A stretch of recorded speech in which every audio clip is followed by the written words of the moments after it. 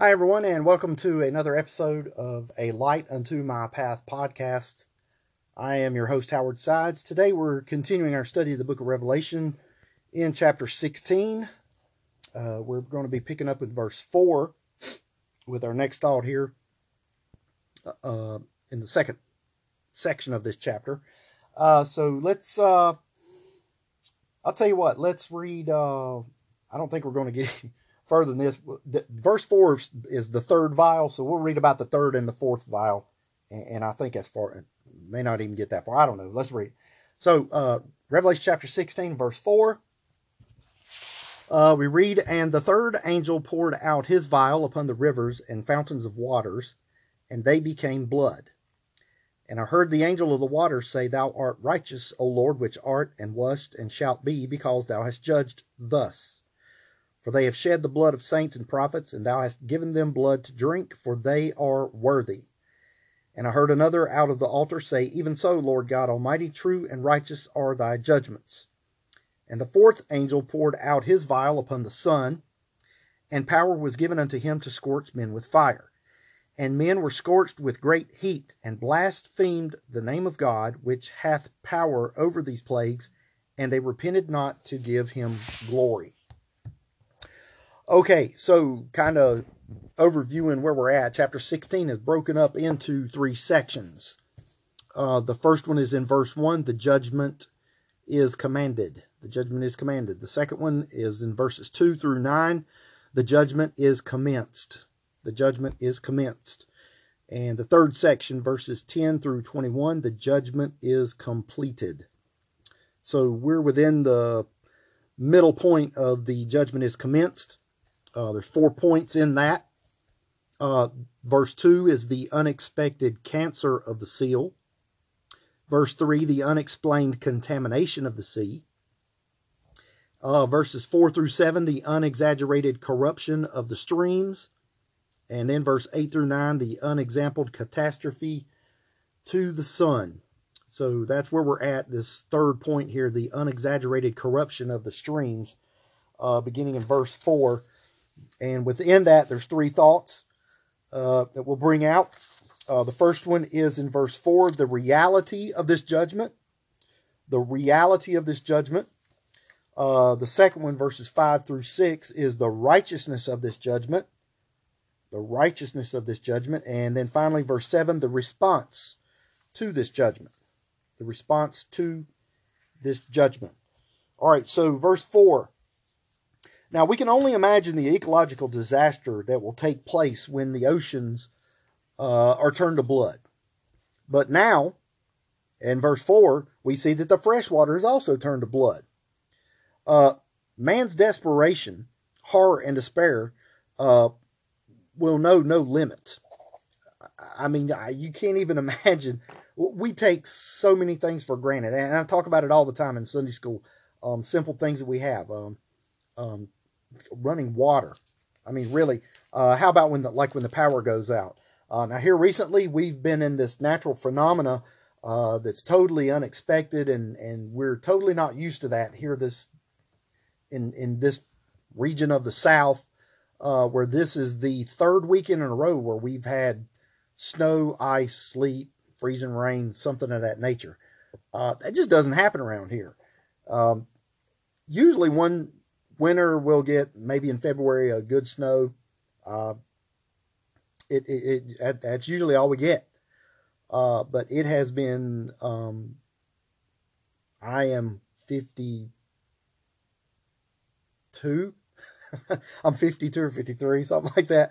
Since 1969.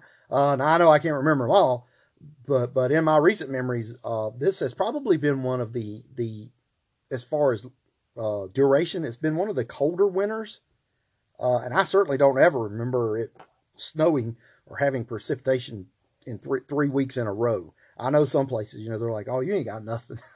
It's just, I'm talking about in this region. It just doesn't happen around here. So, driving to my point, we've been blessed that the power has not gone out. But what if it had? We've been through it before. Especially in this region, we deal with hurricanes and things like that. It probably takes out more We have more power outages with those than we do with ice storms or that nature. But you get up and go cut the water faucet on. You just don't realize how valuable fresh water is. We just take it for granted so much. But yet here, all the water's turned to blood. Even the fact that you have water, it's not water. John Phillips, in his commentary on Revelation, he says, and I quote, "The Lord's first miracle was to turn water into wine. Now he turns water into blood," end quote. Now, again, this judgment is very similar to that to an Egyptian plague. In Exodus chapter 7, verses 17 through 21, it says, "Thus saith the Lord, in this thou shalt know that I am the Lord. Behold, I will smite with the rod that is in mine hand upon the waters which are in the river, and they shall be turned to blood. And the fish that is in the river shall die, and the river shall stink, and the Egyptians shall loathe to drink of the water of the river." That goes without saying.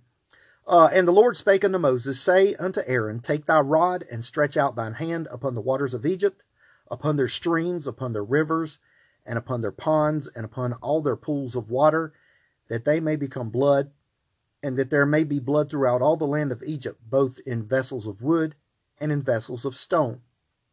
And Moses and Aaron did so, as the Lord commanded, and he lifted up the rod, and smote the waters that were in the river, in the sight of Pharaoh, and in the sight of his servants, and all the waters that were in the river were turned to blood. And the fish that was in the river died, and the river stank, and the Egyptians could not drink of the water of the river, and there was blood throughout all the land of Egypt." Now, verse 25 goes on to tell us that this lasted for 7 days. We are given no time limit on this judgment. Now, it does say they're poured out quickly, but it doesn't say how long they're going to last. But a good point to bring out there is in the end of verse, I guess the middle of verse 19 in Exodus 7, where it says, "Upon their stretch out thine hand upon the waters of Egypt, upon their streams, their rivers, ponds, and their pools of water." Now, turning a river to blood, that is one thing. And if you imagine, most rivers are fed by streams or that sort of thing. It could be infected by that. But when you turn a pond into blood, think about it. I mean, that's all the bodies of water. There's nothing running into a pond except maybe a little creek from here or there or whatever. All the bodies of water were turned to blood. That's a level of devastation you can't even imagine. We've never experienced anything like that. And here it says it's even going to be of a greater scale than what happened in Egypt. Now, with the level of devastation that will be caused by turning the oceans to blood, what symbolical purpose is served by turning the fresh water to blood? When you think about that. Now, you remember the vial before was the oceans. Right? I think it was the second vial. Yeah. Second vial. Turned the oceans to blood. Well, now it goes to the fresh water. And the plague in Egypt, it was all the waters. But here, there's a separation of them. The second vial or bowl was the sea. But this one is strictly on fresh water. So what can be served by doing that? W. Boyd Carpenter, in his book titled Ellicott's Bible Commentary, says, "A vast number of Earth's great cities are located upon the rivers, and just as the rivers move downward to the sea, so the influences of Earth's great cities flow downward from them into all mankind. We interpret the blight upon the rivers and fountains as the ultimate blight upon the urban civilizations of the world, which will change the influences descending from those great cities into blood. People cannot worship self and sensuality without degrading, at last, their joys, recreations, and all creative activity and reducing them to lower and lower levels. When the public taste grows corrupt, the literature, for example, will become so." End quote. So it's like flowing downhill, is what he's getting at. All right, now we have talked about the reality of this judgment. Now in verses 5 through 6, there is the righteousness of this judgment. And the phrase there says, "And I heard the angel of the waters say." Now we know angels have different roles, right? Some examples. Daniel chapter 6, verse 22. "My God hath sent his angel and hath shut the lions' mouths, that they have not hurt me. For as much as before him innocency was found in me, and also before thee, O king, have I done no hurt. And so in that example, we know, if you don't know, that's the story when Daniel was basically thrown into the lion's den to be fed to the lions. But they turned over and just didn't pay no attention. They ignored him. And so Daniel responds that God had sent his angel and has shut the lions' mouths. Now, was this the sole intent and purpose for this one angel in this one specific time and period to do that? It could be. Who knows? But we know at that moment in time, that was his job, and he did it very well. He shut up the lions' mouths. Again, Luke 1:19.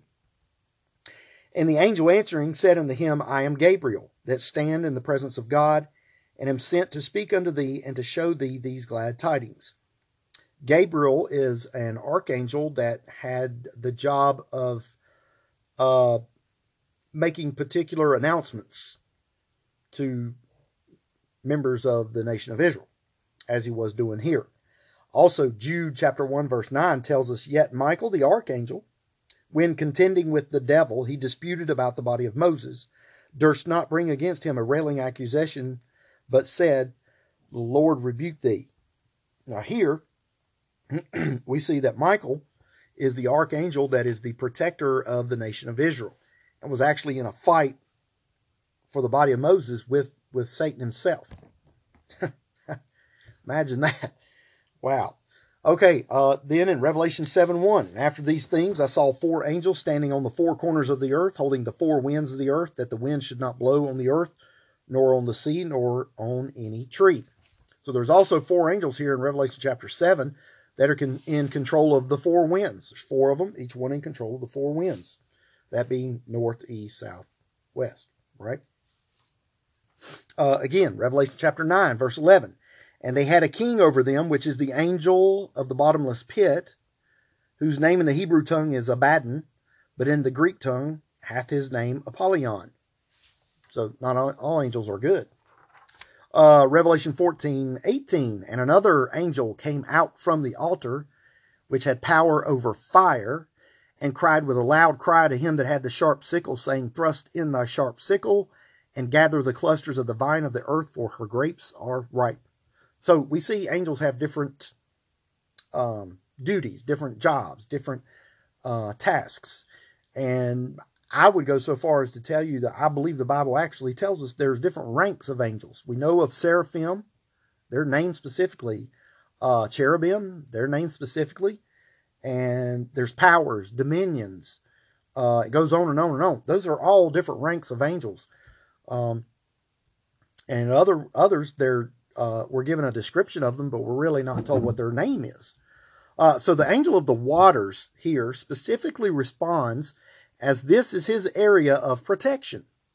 A good question here is whether this angel is in charge of all water on the earth, or maybe just fresh water in general, or just that one body of water that he's protecting. It doesn't say, but it's an interesting thought anyway. Whether there's one in charge of the oceans and another in charge of fresh water, I don't know. Doesn't say. The next phrase, Thou art righteous, O Lord, which art and wast and shall be, because thou hast judged thus. Okay, let me take this moment to put out this public announcement that if you haven't changed the batteries in your smoke detectors, you might ought to do it soon. Mine's been going off today. I've got a battery. I just haven't had a chance to put it in yet. So there you go. No alarm, but it is telling me that it needs a battery. So this is my reminder to you to do that. All right. So back to this again. Thou art righteous, O Lord, which art and wast and shalt be, because thou hast judged thus. Now the next 2 verses are sort of a parenthesis to show us that such terrible judgments are in no way to be seen as unbecoming or out of character of the one true and living God. These judgments are exactly what the God of love should do.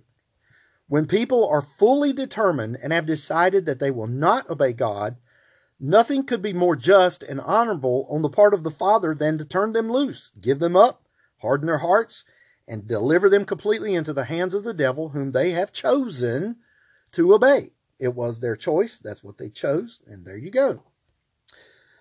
All right. Now, verse 6 starts out, for they have shed the blood of saints and prophets. Now, what saints and prophets are spoken of here? Revelation chapter 6, verses 9 through 11 tells us, and when he had opened the fifth seal, I saw under the altar the souls of them that were slain for the word of God and for the testimony which they held. And they cried with a loud voice, saying, How long, O Lord, holy and true, dost thou not judge and avenge our blood on them that dwell on the earth? Excuse me. And white robes were given unto every one of them, and it was said unto them that they should rest yet for a little season until their fellow servants also, and their brethren that should be killed as they were, should be fulfilled. So here we see the souls of them that had been slain, and yet they're to be put on hold. They're to wait for the rest of them that are supposed to be killed. Revelation 11, verses 7 through 10. And when they shall have finished their testimony, the beast that ascendeth out of the bottomless pit shall make war against them, talking about the two witnesses here, and shall overcome them and kill them. And their dead bodies shall lie in the street of the great city, which spiritually is called Sodom and Egypt, where also our Lord was crucified. What other city could that be than Jerusalem? And they of the people and kindreds and tongues and nations shall see their dead bodies 3 days and a half, and shall not suffer their dead bodies to be put in graves. What that's talking about there is Jewish custom as well as Islamic custom, that a dead body needs to be immediately put in the ground. And they don't even touch dead things, so they have a specific ceremony and thing that they go through, but yet here they just leave them laying 3.5 whole days. Verse 10, and they that dwell upon the earth shall rejoice over them and make merry, and shall send gifts one to another, because these two prophets tormented them that dwelt on the earth. This is a second Christmas day, because these two had been killed. That's what they're celebrating. They're going to send gifts to each other and celebrate like Christmas time. Then again, Revelation 13:15. And he had power to give life unto the image of the beast, that the image of the beast should both speak and cause that as many as would not worship the image of the beast should be killed. So there you go. Now this phrase, they have shed the blood, clearly shows that God holds these men just as responsible as the beast and Satan himself. It's the term accomplice that we have today. You don't actually have to commit the act. You can be involved in it. And if you went along with it, you're just as guilty as the one who did it. That's called an accomplice. And that's what that's talking about there. All right. The next phrase, verse 6. And thou hast given them blood to drink. Thou hast given them blood to drink. All right, I'm going to try and get through this and then change that battery, okay? Sorry about that. Okay, James Burton Kaufman in his commentary, he says, violence has a way of destroying itself through the operation of the divine law of retribution. Where were the saints and prophets of God murdered? Almost without exception, they were murdered in earth's great cities, indicating that we are on the right track in our interpretation of the rivers and fountains. God will reward ruthless, barbarous, violent cultures with a liberal dose of their own medicine. They shed innocent blood. Very well, God will give them blood to drink. End quote. Adam Clarke in his commentary says, and I quote, it is said that when Tomris, queen of the Scythians, had vanquished Cyrus, she cut off his head and threw it into a vessel of blood, saying these words, satisfy thyself with blood, for which thou hast thirsted, and for which thy desire has been insatiable. This figure of speech is called sarcasm in rhetoric. End quote. There you go. So, I mean, if that's what you're after, here you go. You're going to get it now. All right. The next phrase, for they are worthy. For they are worthy. Now, these wicked and hardened men fully deserve the divine sentence of wrath that has been poured on them. This is the doctrine, the biblical doctrine of what we call sowing and reaping. Galatians 6:7 says, be not deceived, God is not mocked. For whatsoever a man soweth, that shall he also reap. So, if we would criticize God for his judgments, why then do we thank him for his judgments which fell upon Christ, when he gave his soul to be made an offering for our sin. God's attitude toward the men who reject that cross and follow after the Antichrist is no different than his judgment upon the Christ when he made sin for us. There you go. Stanley Loomis, in his book Paris in Terror, says, and I quote, "Conspicuous in the present day is the blurred sense of justice. There are many now who do not believe that anyone is worthy of punishment, no matter what were their crimes. The reign of terror in Paris during the French Revolution was brought about primarily from the reluctance or outright refusal of legitimate authority to punish criminals. Had Louis XVI been the tyrant that the extremists accused him of being, there would have been no revolution. Excuse me. France had a revolution because she tolerated and invited every conceivable kind of dissension, even that of the mob murder of duly elected assemblymen of the central government. A society that is incapable of taking care of its murats will inevitably perish." End quote. Now, that sounds like something written today. That's what the governments are doing today. They're letting this stuff go on, and the societies that are allowing it, they're going to crash and burn. But Stanley Loomis wrote those words all the way back in 1964. 1964. They're just as true then and much more true even now, today. Okay, next point here is in verse 7, the response to this judgment. The response to this judgment. "And I heard another out of the altar say." All right, now this could be the voice of the angel in charge of this altar, or it could be the voice of those martyrs of chapter 6 whose blood is under this same altar. This is definitely the voice of someone who was interested in what was occurring or to whom these events were connected to. That's rather obvious. Now, the word another here is the Greek word allos, A-L-L-O-S. That means something else or something different. This seems to indicate to me that the voice is that of the martyrs who in Revelation 6 were the ones asking God, how long? And now it's being brought about, so they're seeing it and responding in such kind. Now this phrase, next phrase here, "Even so, Lord God Almighty, true and righteous are thy judgments." Now F.B. Meyer said, and I quote, "Our softer age shrinks from such conceptions of the divine judgments, but it is likely that our standards are weakened and warped by our daily contact with what is earthly and human. God's love is not soft and emasculated, but strong, vigorous, and righteous. Only when we reach the land of light and glory shall we understand the true horror of sin and the inveteracy, which means deeply ingrained, of human apostasy." And that's very true. We're not going to realize how bad this thing of sin is until we get to heaven. Until we reach that point, we're just not really fully understanding the whole concept of holy and of sin. We just don't really grasp those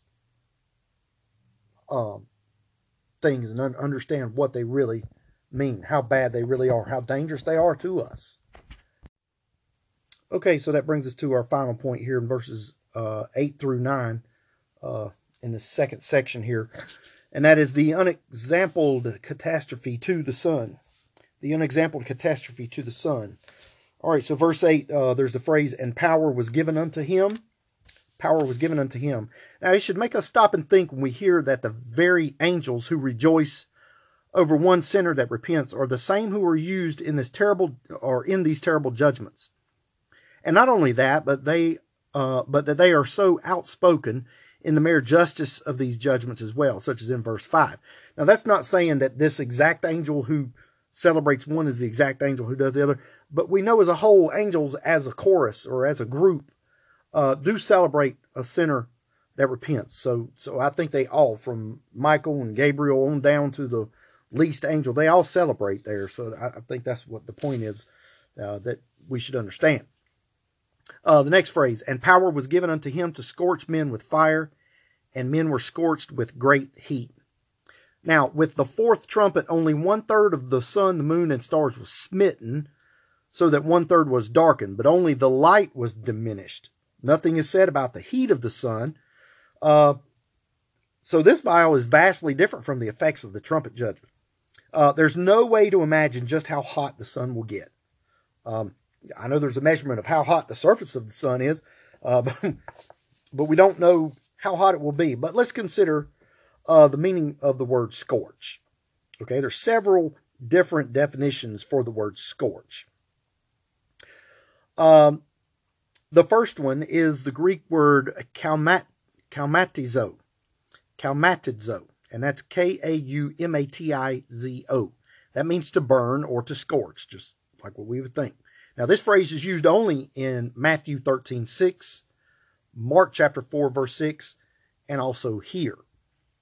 The word also has the Greek is the meaning for the Greek word kauma, Kauma, which means to burn with a glow. This word defines the phrase great heat in Revelation chapter 16, verse 9. The word scorch also is the Greek word kausis, Kausis, which means continual burning or the act of burning, such as in Hebrews 6:8, where it says, "But that which beareth thorns and briars is rejected, and is nigh unto cursing, whose end is to be burned." It also carries the definition of the Greek word kauso, Kausoo, which means to set on fire with intense heat. That's the meaning of the word there in 2 Peter 3:10. "But the day of the Lord will come as a thief in the night, in which the heavens shall pass away with a great noise, and the elements shall melt with fervent heat.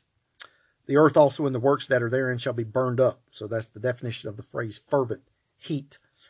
And then the final one here is the word kauson, Kauson, kauson, which means a glare or burning heat. And that's the definition used in James 1:11.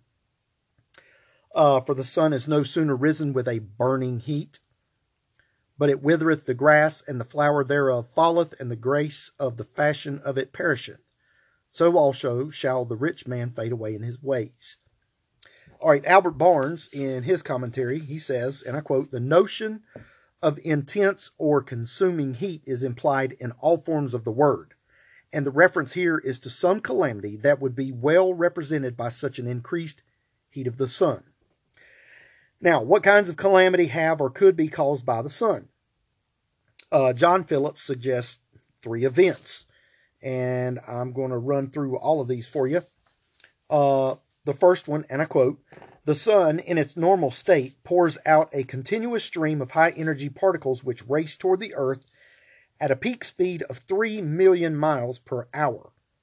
The earth is surrounded by a field of radiation called the magnetosphere, which protects it from full exposure to this deadly assault. The solar radiation which penetrates the magnetosphere is trapped in turn by the Van Allen belts. Some scientists believe that from time to time, about every 5,000 years, the Earth's magnetic field reverses itself, at which time the magnetosphere is reduced to a mere 5% of its normal strength. During this time, the cosmic rays would bombard the Earth nearly in full force, producing death or drastic mutation to all life forms. While this has not happened during man's tenure on Earth, there are signs that it could be close to happening. Since the year 1670, the Earth's magnetic field is thought to have been reduced by fully 15%, and at the present rate of decrease, will have almost completely disappeared by the year 3990. End quote. The second effect, again, John Phillips, and I quote, "The sun also suffers violent weather patterns of its own called solar storms.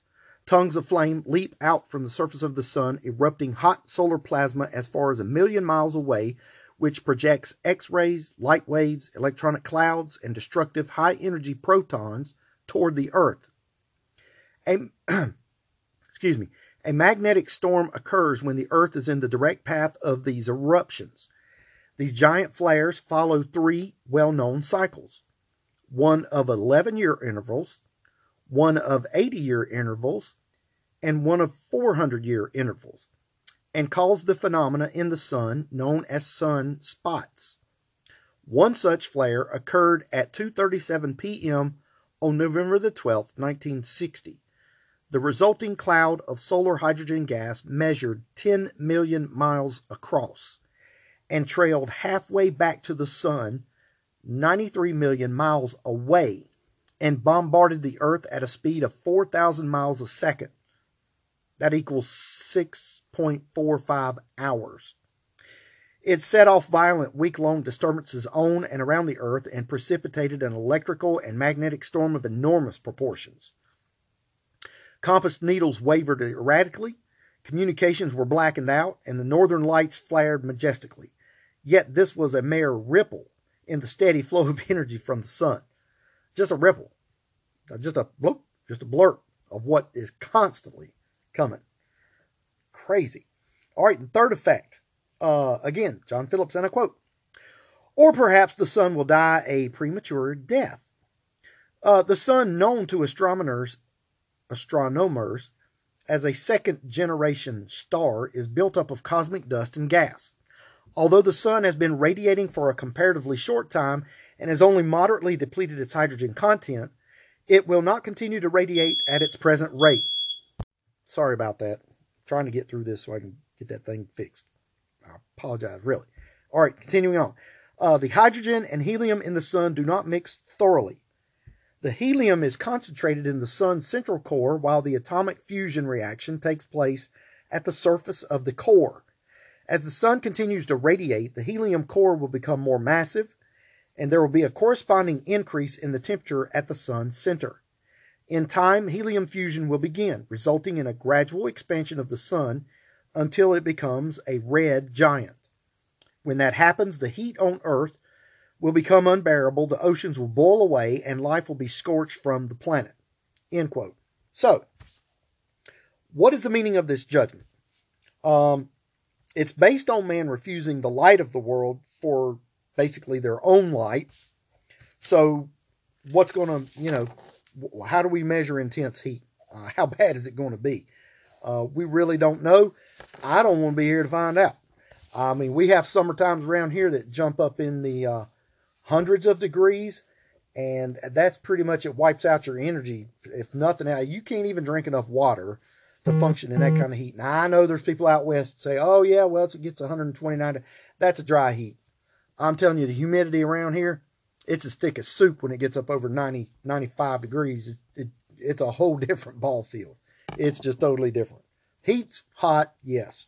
But when you throw in the humidity, no. Well, anyway.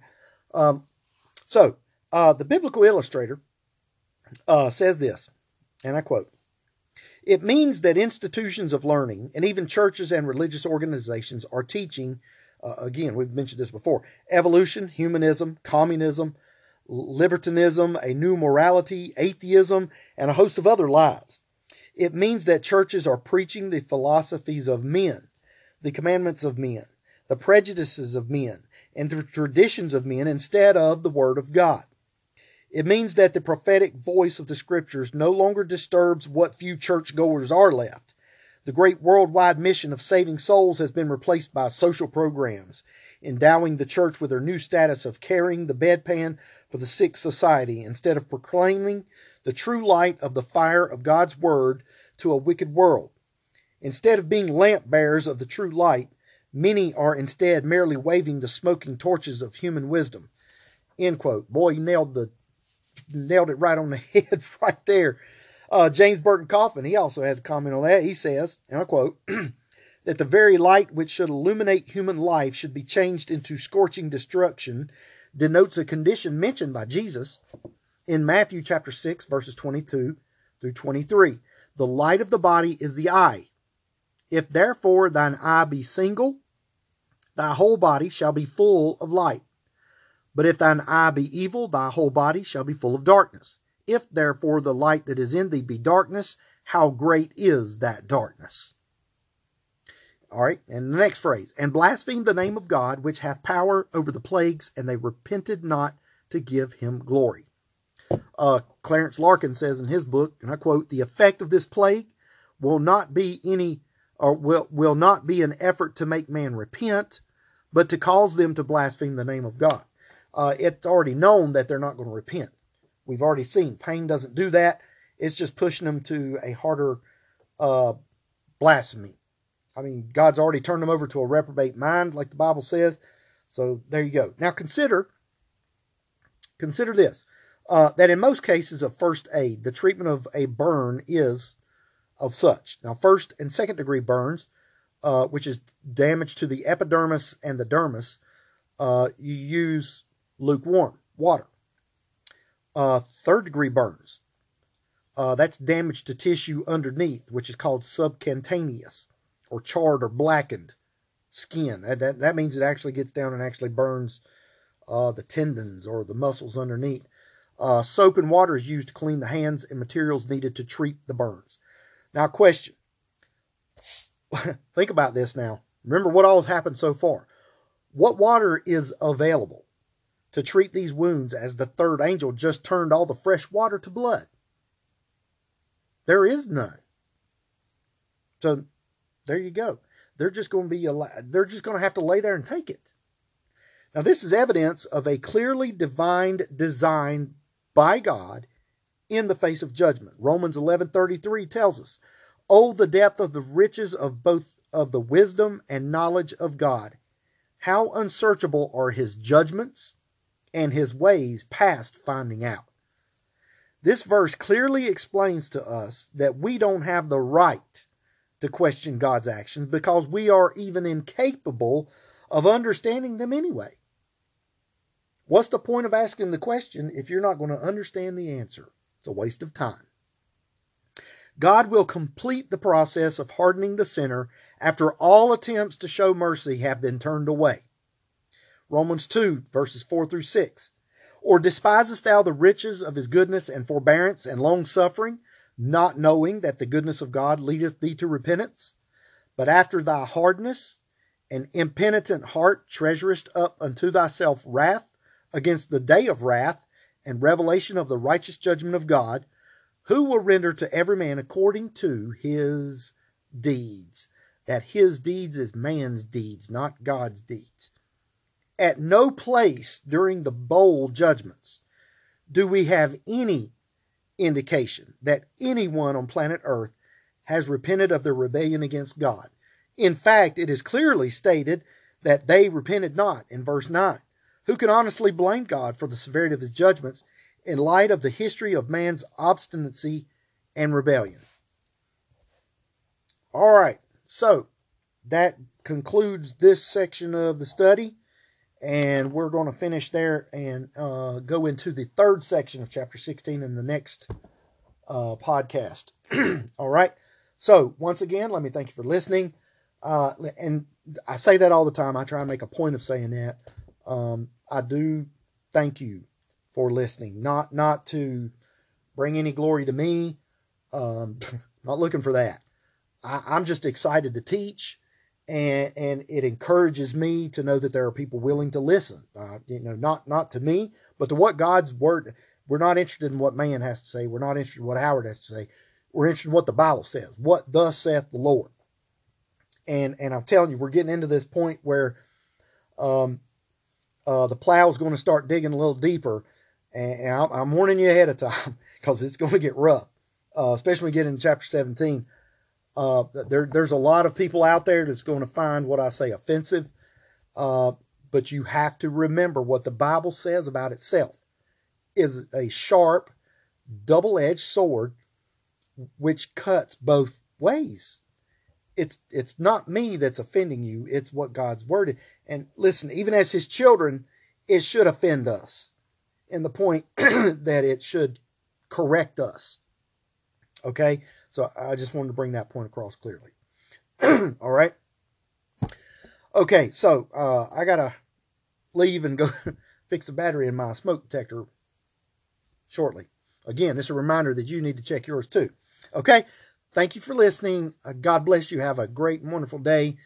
Remember again, pray for me, pray for each other, and pray for our country. Pray for your local church. All right? See you on the next podcast.